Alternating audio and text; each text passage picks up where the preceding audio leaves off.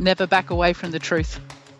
I think it's a value that my parents instilled in me from the word go. Always to be prepared of telling the truth gently, clearly, but never be afraid to speak truth to power, because you might be the only person in the room who actually does that. Welcome to the GovComms podcast, bringing you the latest insights and innovations from experts and thought leaders around the globe in government communication. Now, here is your host, David Pembroke. Well, hello everyone, and welcome to GovComms, the podcast that examines the practice of content communication in government and the public sector. My name's David Pembroke. Thanks for joining me. Today, I'm even more excited than usual because today's conversation is one I've been looking forward to for weeks, and one in which I know we are all going to learn so much from. You see, a friend of the GovComms family, Vanessa Liel, was in touch with me recently saying that a friend and colleague of hers, Steph Speck, had recently returned to Australia to the role of Executive Director and Chief Communications Officer for the Department of Education and Training in Victoria after spending many years overseas. And now, having been away, her networks were not perhaps what they used to be. And Vanessa said, look, reach out and have a conversation. And I'm so glad that I did, because what a story. When Steph was 9, her parents, both teachers, moved the family to Tari in the southern highlands of Papua New Guinea. And since then, Steph has lived and worked in more than 20 countries, accumulating almost 25 years of experience as a strategic and communications advisor, supporting democratic reform in fragile and often conflict-affected regions. Her expertise is in designing and programming cross-government reform strategies, strategic communication and advocacy, public policy development, counter-terrorism communication, government public affairs, and crisis communications. She has launched television channels, including the Middle East's most popular channel, MBC Action. She has led a US $1 billion governance reform portfolio in Afghanistan, developed maternal health campaigns in the Vietnamese-Chinese border regions, worked to eliminate family voting in Albania, reported on disasters, earning the Australian Humanitarian Award for her work post the Indian Ocean tsunami, and has held several high-level, high-profile public diplomacy and spokesperson roles. Steph has just finished 3 years leading communications and advocacy for the UN Office for Disaster Risk Reduction in Geneva before heading back to the relative calm of Melbourne, Australia. She joins me now. Steph, welcome to GovComms. Such a pleasure to join you, David, and very, very excited to talk about the world of GovComms. What a story. Wow. You must Life be has exhausted. Not been boring. You must be exhausted. That's just so much to do. No, I think it's always the thrill of the next challenge that re-energises me. It's a massively unfair question, but I'm going to ask it anyway. What's the single most important lesson that you have learned from all of those incredible experiences? Never back away from the truth. Okay. Never back away from the truth. Tell me more about that. I think it's a value that my parents instilled in me from the word go. Never to be afraid of telling the truth. Always to be prepared of telling the truth gently, clearly, but never be afraid to speak truth to power, because you might be the only person in the room who actually does that. And that might save lives, could save a country, could save a relationship. So I think that's one of the values I hold probably closest to my heart, that you have to be in the person in the room saying, I know it's going to be uncomfortable to say it, it's going to be uncomfortable to hear it, but someone has to say how it is. How do you encourage people to have the courage to speak the truth, because, you know, we've all been there. We've all been in those really complex and difficult and challenging circumstances where it's like, oh, I really don't want to do this because it's just, it's too uncomfortable and it's too difficult, and I'm not sure what's going to happen if I speak the truth? I think you have to be someone who doesn't want to leave behind regrets. And I would hate to be a person thinking if I had said that at that moment, this bad thing may not have happened. So I always think in terms of future regrets. Am I going to regret it? Will someone's life be impacted? Will a reform program be impacted to the detriment if I don't speak up now? And I think it's also then being extremely confident that it's not your ability to tell the truth doesn't say anything bad about you. It just says actually you're an honest broker, and that's a good reputation to have. But is it, and did you learn this because often some of these high stakes environments that you were in meant that you really did have to speak the truth because the risks involved were so great? Yes, very much. And sometimes in some rooms, I felt, particularly in different country environments, where I was not a national of that country, I felt I had a great freedom and an objectivity to be able to say how I thought it looked and how the situation looked, and if you did A, what might happen, and if you did B, what might happen. I think that gave me an incredibly privileged position to speak truth into a situation that was often fraught with damaged relationships, and I mean at a geopolitical level, or damaged relationships between prime ministers and their cabinets. So I think that that external perspective allowed me to say things that perhaps other people didn't have the ability, given their positions, and what might happen to them afterwards in those rooms.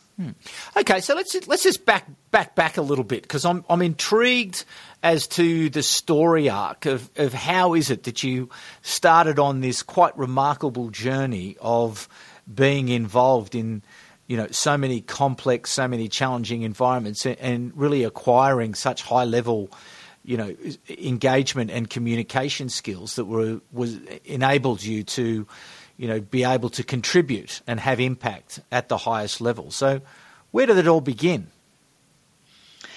I think it began as you said when you read out that potted history of my career in Papua New Guinea when I was 9 years old. My parents decided to move us up there to teach, so that they could teach in a tiny little international school, and in the middle of nowhere. It really was. We didn't have hot water. To get hot water, my dad had to light a fire, and a birthday treat was having a full bucket of hot water for yourself rather than you and myself and my two sisters. That was the ultimate birthday treat, a full bucket of hot water.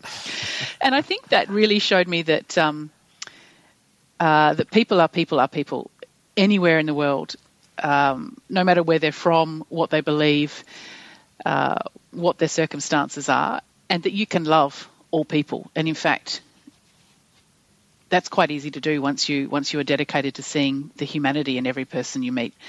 I think that also taught me that some people have a lot more than other people in terms of material possessions, and that's not very fair. And we should probably do something about that. And it also showed me that the people who have the most aren't necessarily the happiest or the most productive. So I think that really set in me a desire, A, to see more of the world, B, to see what I could do about fixing things that I thought were unfair, inequitable, or, got in the way of people exercising their human rights. And also gave me the confidence. It didn't matter whether it was a scorpion, a warlord, a desert storm, no power, 55 degrees in the middle of Baghdad and an earthquake. I could cope and I could be strong and tough and continue to contribute, continue to lead, and most importantly, continue to enjoy myself in those really harshest of harsh conditions. So that's interesting, isn't it? That reflection back into your childhood when you consider where you were, in that remote part of Papua New Guinea, that to be the thing that you could be most interested in was people, because really beyond the people and the environment and the location, there probably wasn't too much else to do apart from get to know people and get to enjoy people. Oh, I don't know, David. I'm very good at hunting a pig with a bow and arrow. With doesn't other really people. make it on my resume, but trust me, I can deliver. It will come in handy. That could come in handy. Yeah. Exactly. But wasn't people like you always? Given that there's not those the distractions of sort of first world country, and you're there with people, thinking about people, talking to people, enjoying shooting pigs with bow and arrows with other people. There was no television. There was no radio. There was no grocery shopping. Our groceries came on the plane once every 3 months, and it was an international school. So I think we had about 30 to 40 kids at the school, and they came from all over the world and all over Papua New Guinea. So it was a cross-cultural environment where you took people at face value and you determined things about them through the process of getting to know them, not on a prejudgment basis. And I think that is really a foundational lesson that I've carried throughout my life. And I couldn't do the job I do, which, a large part of that is influence and persuasion and getting people to change their mind if they are making the wrong decision, if I didn't love people. And I think I'm really proud of my phone directory and thinking, doesn't matter what country in the world I'm in, I know someone. There's someone I can call to either go and have a coffee or a drink with or get me out of trouble if I need it. Would you agree with me that curiosity is the superpower of effective communicators? Yes, very much so. I think that's the starting point, and then knowing what to do with it, and then how you help other people be as curious. Because I think as government communicators, a lot of our job is getting people on board with sometimes quite radical or quite hard to sell reform ideas. And you have to encourage curiosity at the level of a community often. What happens if we adhere to this reform? What happens if I do what the government says I should be doing? What do I gain out of that? So it's curiosity from the people who are implementing the program, curiosity often with policymakers, how could we do this better? Are we really addressing the problem? And curiosity, igniting curiosity at a community level to get engaged, get interested, and ultimately do what people need to do. And how do you do that? I think it starts with understanding what the problem is. All good policy deals with fixing a problem or anticipating a problem and putting a fix in place before that problem materialises. And I think bad comms and bad policy is when you haven't clearly identified what that problem is. Is it that people aren't drinking because they don't like the taste of water? Is it people aren't drinking because there isn't a well? And so I think good communications and allowing curiosity to take a natural journey starts with, do we have the problem identified properly, and do we know who it actually affects them? How do they feel about that? What do they believe about it? And if we're going to change it, what do we also need to shift in those people? And how then do you find those insights? What have you found during your career is the most effective way to learn about the problem through understanding people and their environment and their context and their challenge? What's the best way to really, get that certainty so you can then move from insight to action? I'll start in today's current way of understanding situations, and then perhaps move a little bit back historically. I think that is one of the great blessings of a digital world.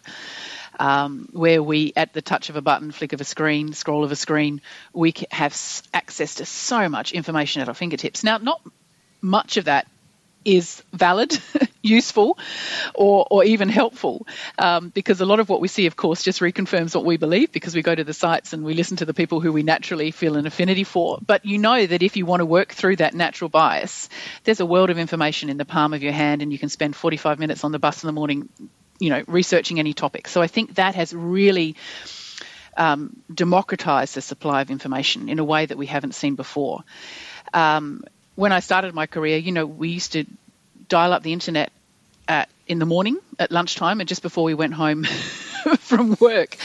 And then you spent the rest of your time talking to people. Again, I think it's that connection with people. It's moving beyond being afraid to talking to people to being very proactive about saying, I know there's something I don't know here. Who knows it?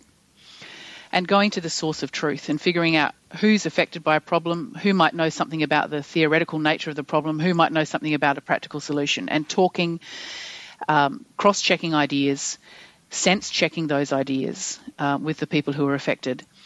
And I think that's one of the great parts about the development world and also the government communications world.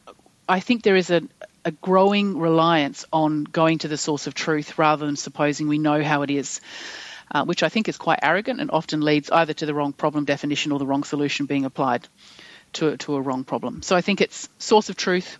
You get that through people, the people who are affected, the people who know something about the theoretical, the people who want to change it practically, and sense checking that once you think you've got a steer on it. So it is your experience that level of curiosity to understand the real problem as opposed to the presumed problem is more common now? Are you seeing that, or are you not seeing as much of it as you would like to see? I'm really pleasantly surprised at the level at which I've seen this in government communication environments around the world, including in resource-poor, resource-constrained environments where getting access to information is harder work. You might have to drive hours, out to the middle of nowhere to sense check something with the people group who are being affected. You might need to work through language barriers. But I think at the government communications level, certainly in the countries where they're committed to democracy, and understanding what people want and therefore giving it to them in a helpful way, I think there's an incredible commitment to that. I think where I've seen less of that is probably in the United Nations system. Not all areas, but I think that probably if I had to point a finger, mindful that there are fingers also pointing back at myself because I've worked with the UN, I think there is sometimes a preoccupation of getting things on the ground quickly to spend dollars that might otherwise disappear, and therefore not undertaking that rigorous information gathering stage at the start. You will know it really quickly in the delivery of your program if you haven't done enough information gathering.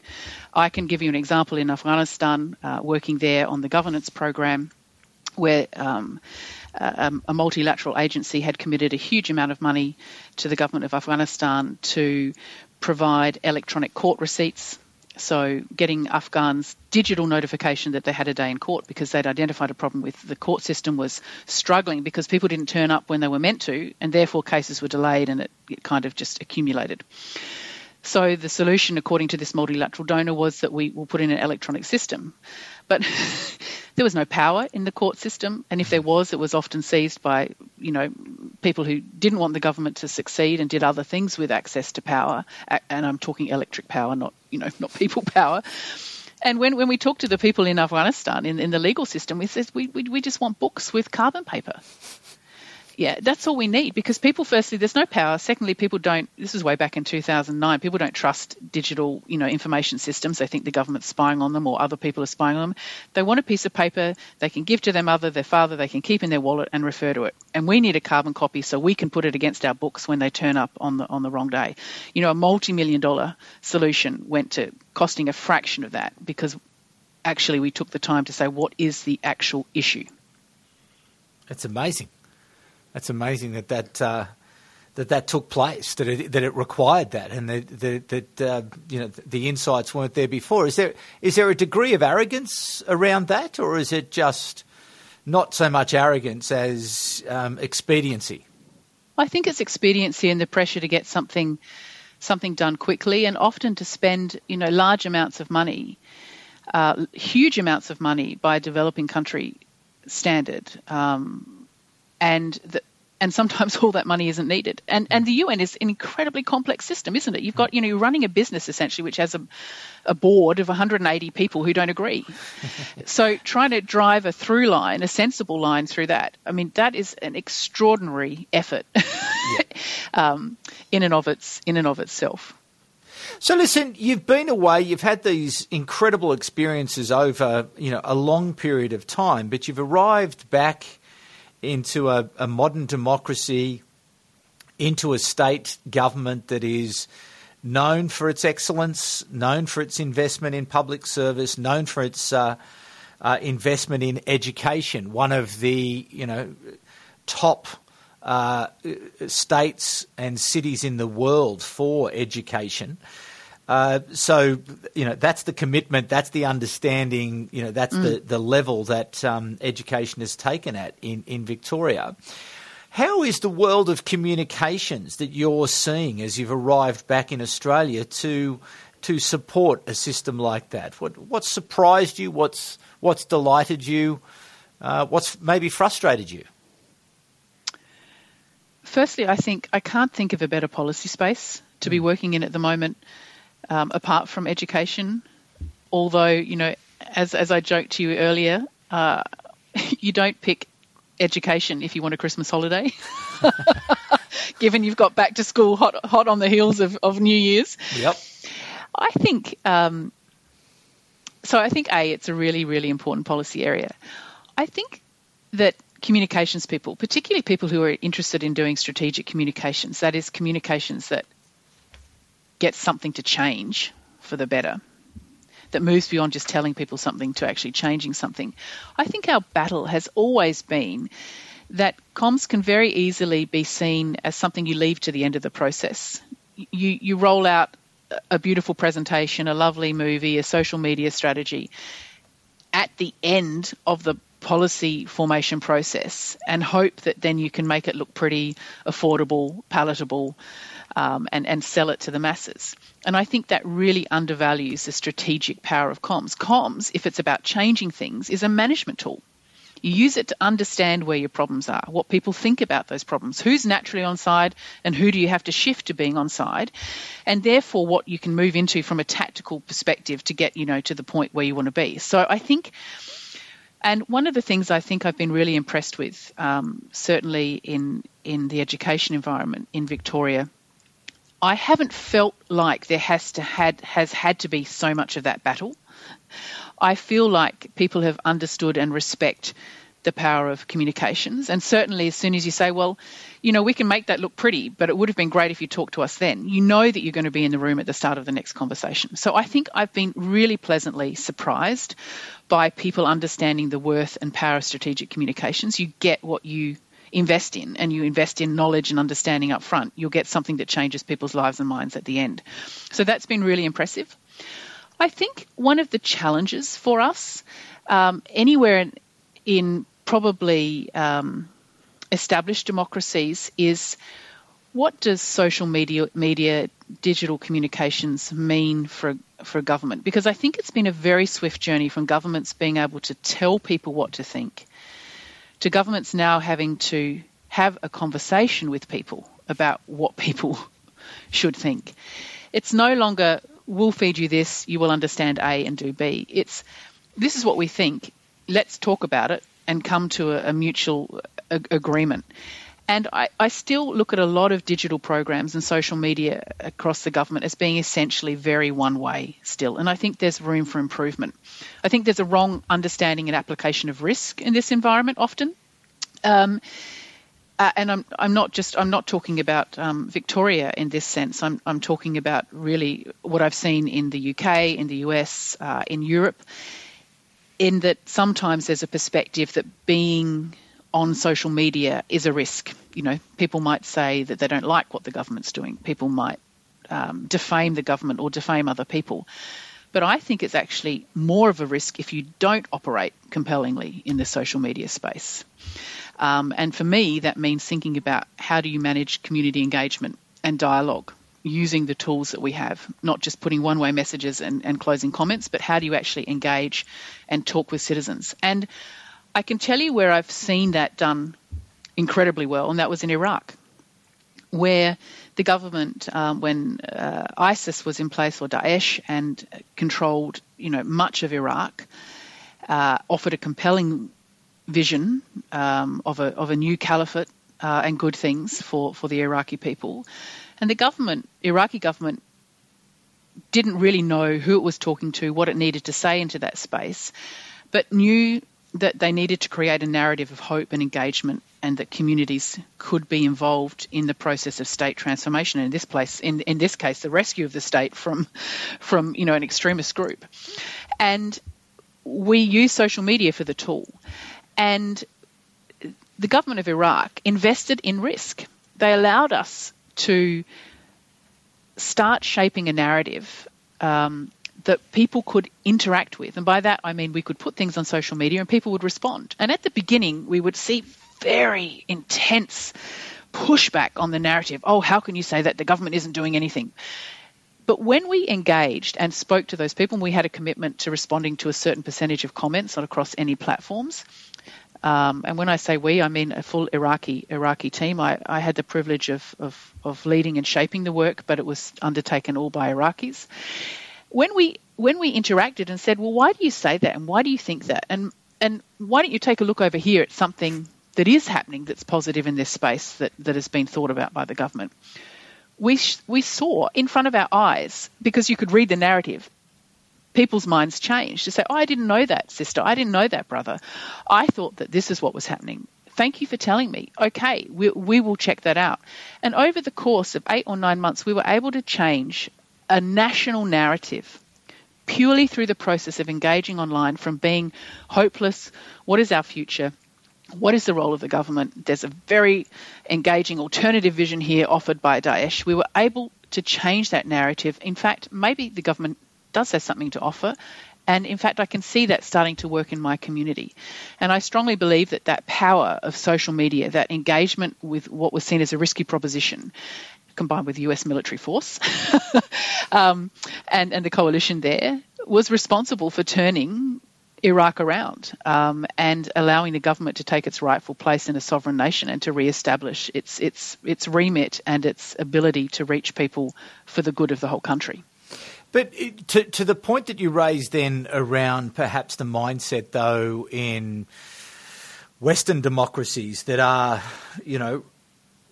senior executives speak the language of risk, and they think about risk and they go to bed thinking about risk, and they wake up thinking about risk, and they're thinking about the minister, and they're thinking about things that can go wrong.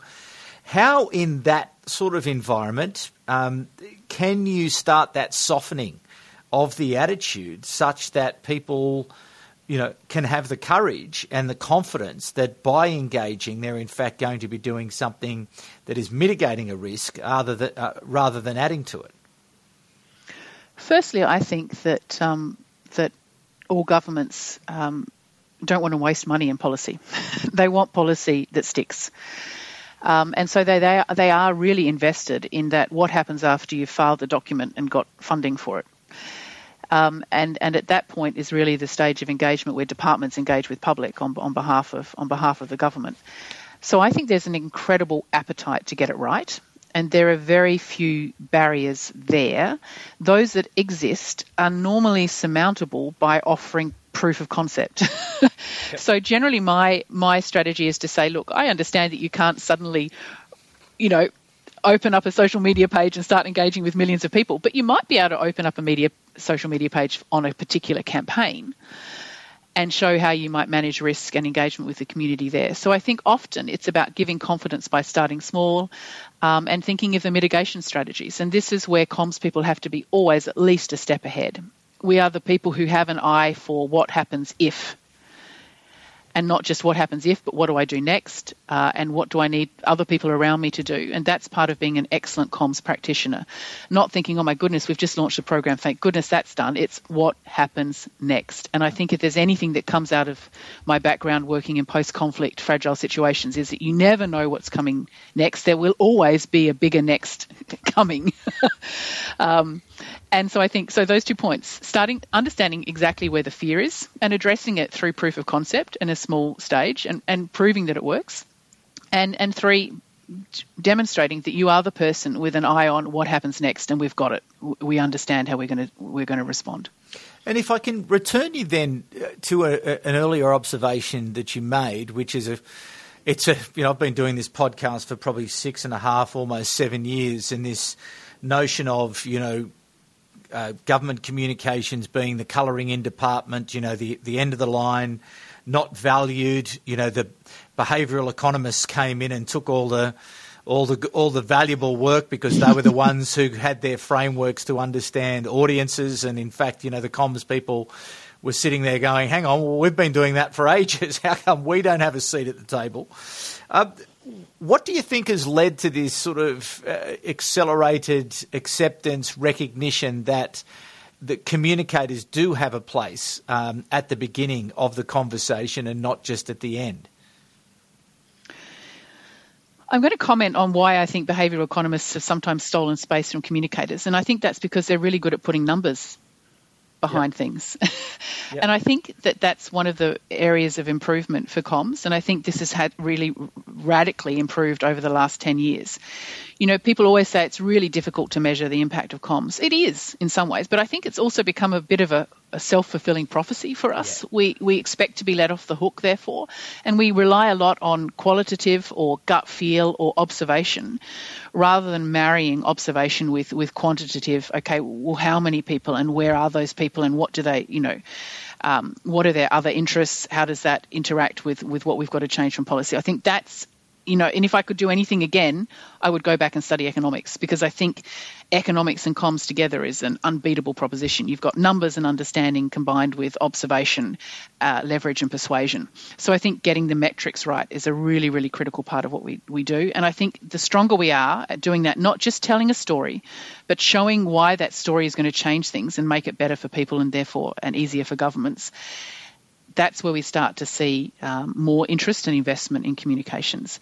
We should never expect that we're going to have something funded that we can't prove.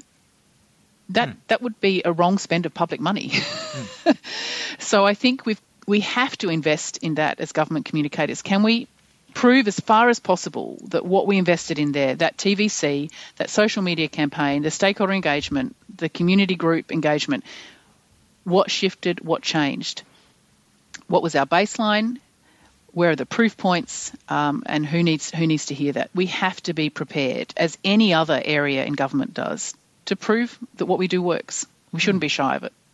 Now, listen, we could talk for hours because there is a lot that we could talk about. But give me the top three things that, probably you've just given me one around data and, taking on the challenge to make sure that you measure accurately, both qualitative and quantitatively, to demonstrate value, demonstrate impact. So that's perhaps one of the big changes. But what are the other big sort of red flags or big opportunities that you see for comms at the moment that really needs to be addressed in order for the profession to continue this credible journey to solving, large problems or helping government to solve large problems in society?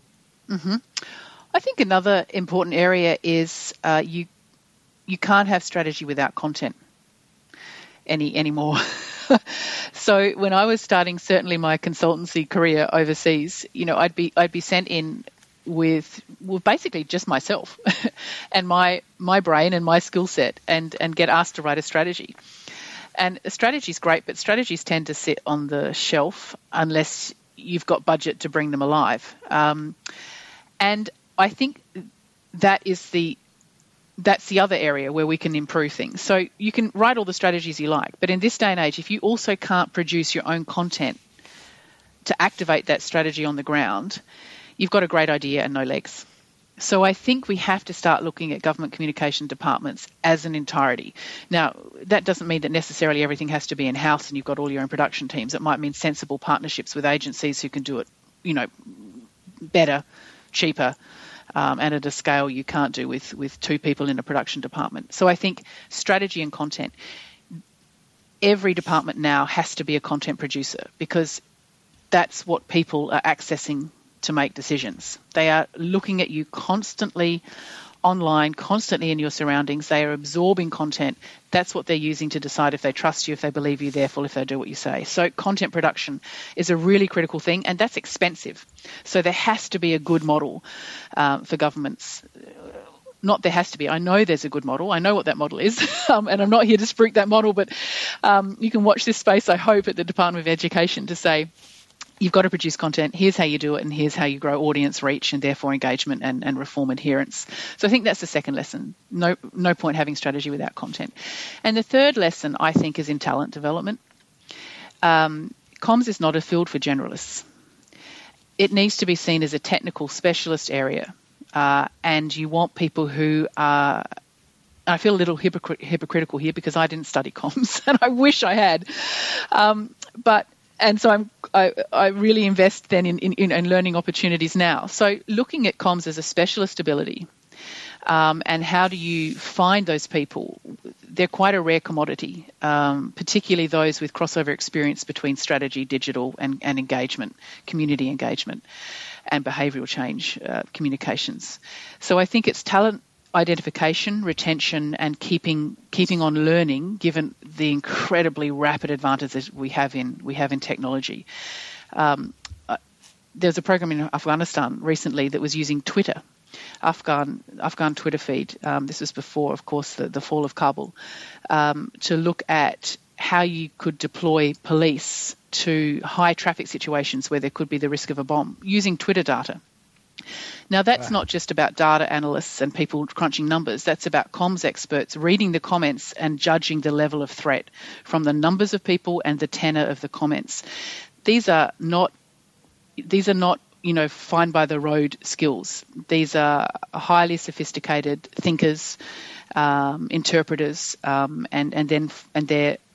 persuaders, because they need to be able to take it to the next step and tell somebody you've got to get people there now. So I think that talent identification and retention and continuing to move with the pace of change is another critical area, and particularly for government comms, where it can be really attractive to get into the public sector, not just if you have a moral obligation, which I think I have. It's a great sector to be in because you're doing things on behalf of your community, but there can be a tendency you're in a safe job, so you stay there, and maybe you don't have to learn. How do you learn? How do you stay on top of it? I read voraciously. I deliberately set aside time to read and keep myself up to date, and I really seek out people who know more than I do. I think that's one of the aspects about being a leader in a comms field. You don't need to know everything, but you need to know other people who do. So, I grew up, as I said, when we dialed up the internet once a day. I learned to type on a typewriter. So I know that digital is really important, and 10 years ago I didn't understand it. So I really went to people who could tell me about it, what the shape of it would look like in the future. So reading, talking to industry experts, and then trialling again. Little proof of concepts. Is there an opportunity in a department where I'm working to give something a go and see if it works, and if it does, to scale and replicate. So, in terms then, just in summary, and probably to wrap it up, in terms of optimism, enthusiasm on the scale of, I'm despairing because it's so hard to keep up with all of these changes driven by technology, driven by transformation, driven by demand. And as you alluded to before, content is now, it's everyone's solution. Everyone wants a webinar, everyone wants a podcast, and everyone wants it, yesterday. From that overwhelmed sort of feeling to, okay, no, we've got this. Where do you sit yourself on that scale at the moment, as you sort of head into the rest of this year, 2022? I'm off the scale up near the optimism end, David. Great. Good to hear. I mean, what other area? You're not overwhelmed. No, not at all, because I think in comms, you always have something important to learn, something important to say, and some important change to observe. So there's no better area to be working in, and nothing is changing as fast as the way we communicate with each other. And I think it's an incredibly exciting space to be in. And I just see a lot of exhausted people at the moment in government comms. I think COVID has really ripped it to people, and they're already busy, and then COVID's really taken a toll out of them. And I think physically and mentally in the profession itself, I see a lot of people who are exhausted really. And I feel a bit like you, because I happily haven't had to deal with the burden of working in a government department trying to deal with what they've had to deal with. So I haven't had that. And I'm more with you up on the optimism end, but I just see a lot of people who, need a hug. Yeah.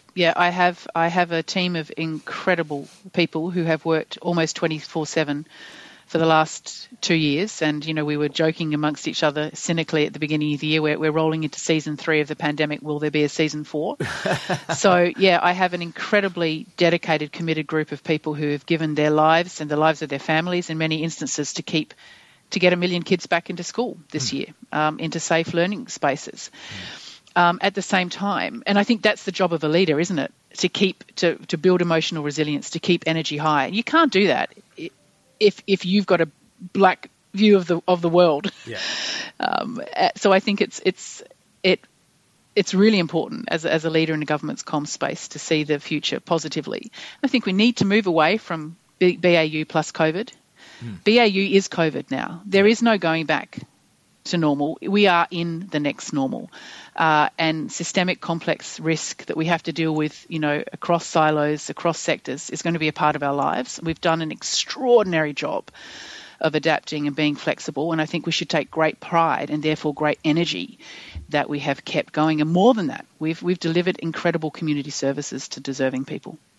Well, on that optimistic, happy note, I am going to bid you farewell for this conversation, but I'm sure as we continue to talk about government communications, and have done, as I say, for 7 years plus, there's hundreds of episodes now where we've spoken to great, smart people such as yourself, Steph, who have really shared their wisdom. And thanks to you for coming on the program today. I've taken a lot from it. I knew I was going to learn a lot. I've got pages full of notes here that I'm going to take away and think about tonight as what can I take? What can I learn? What can I bring into my behaviour, my knowledge, my attitude tomorrow to enable, the team here at Content Group to be more effective, but perhaps more importantly, to ensure that our clients and the contribution we make to their work is effective as well. So thanks so much for giving up some of your valuable time for us today.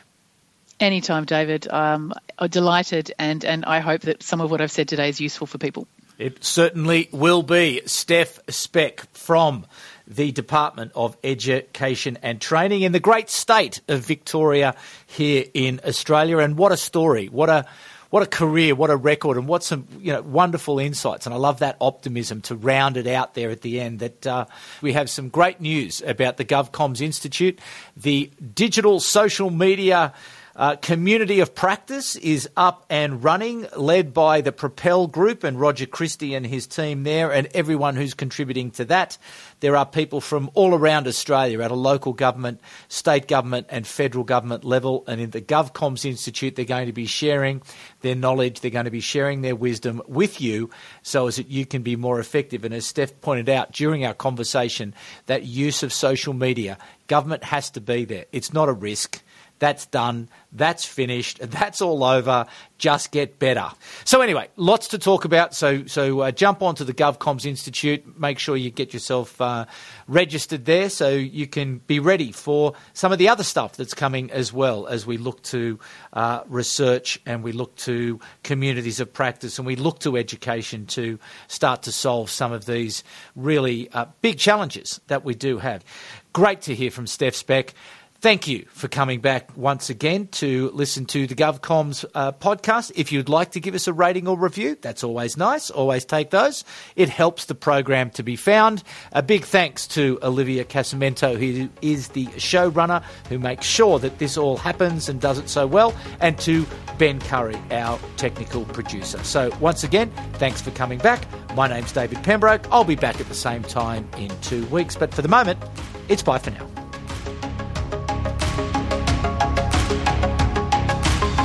You've been listening to the GovComms podcast. If you enjoyed this episode, be sure to rate and subscribe to stay up to date with our latest episodes.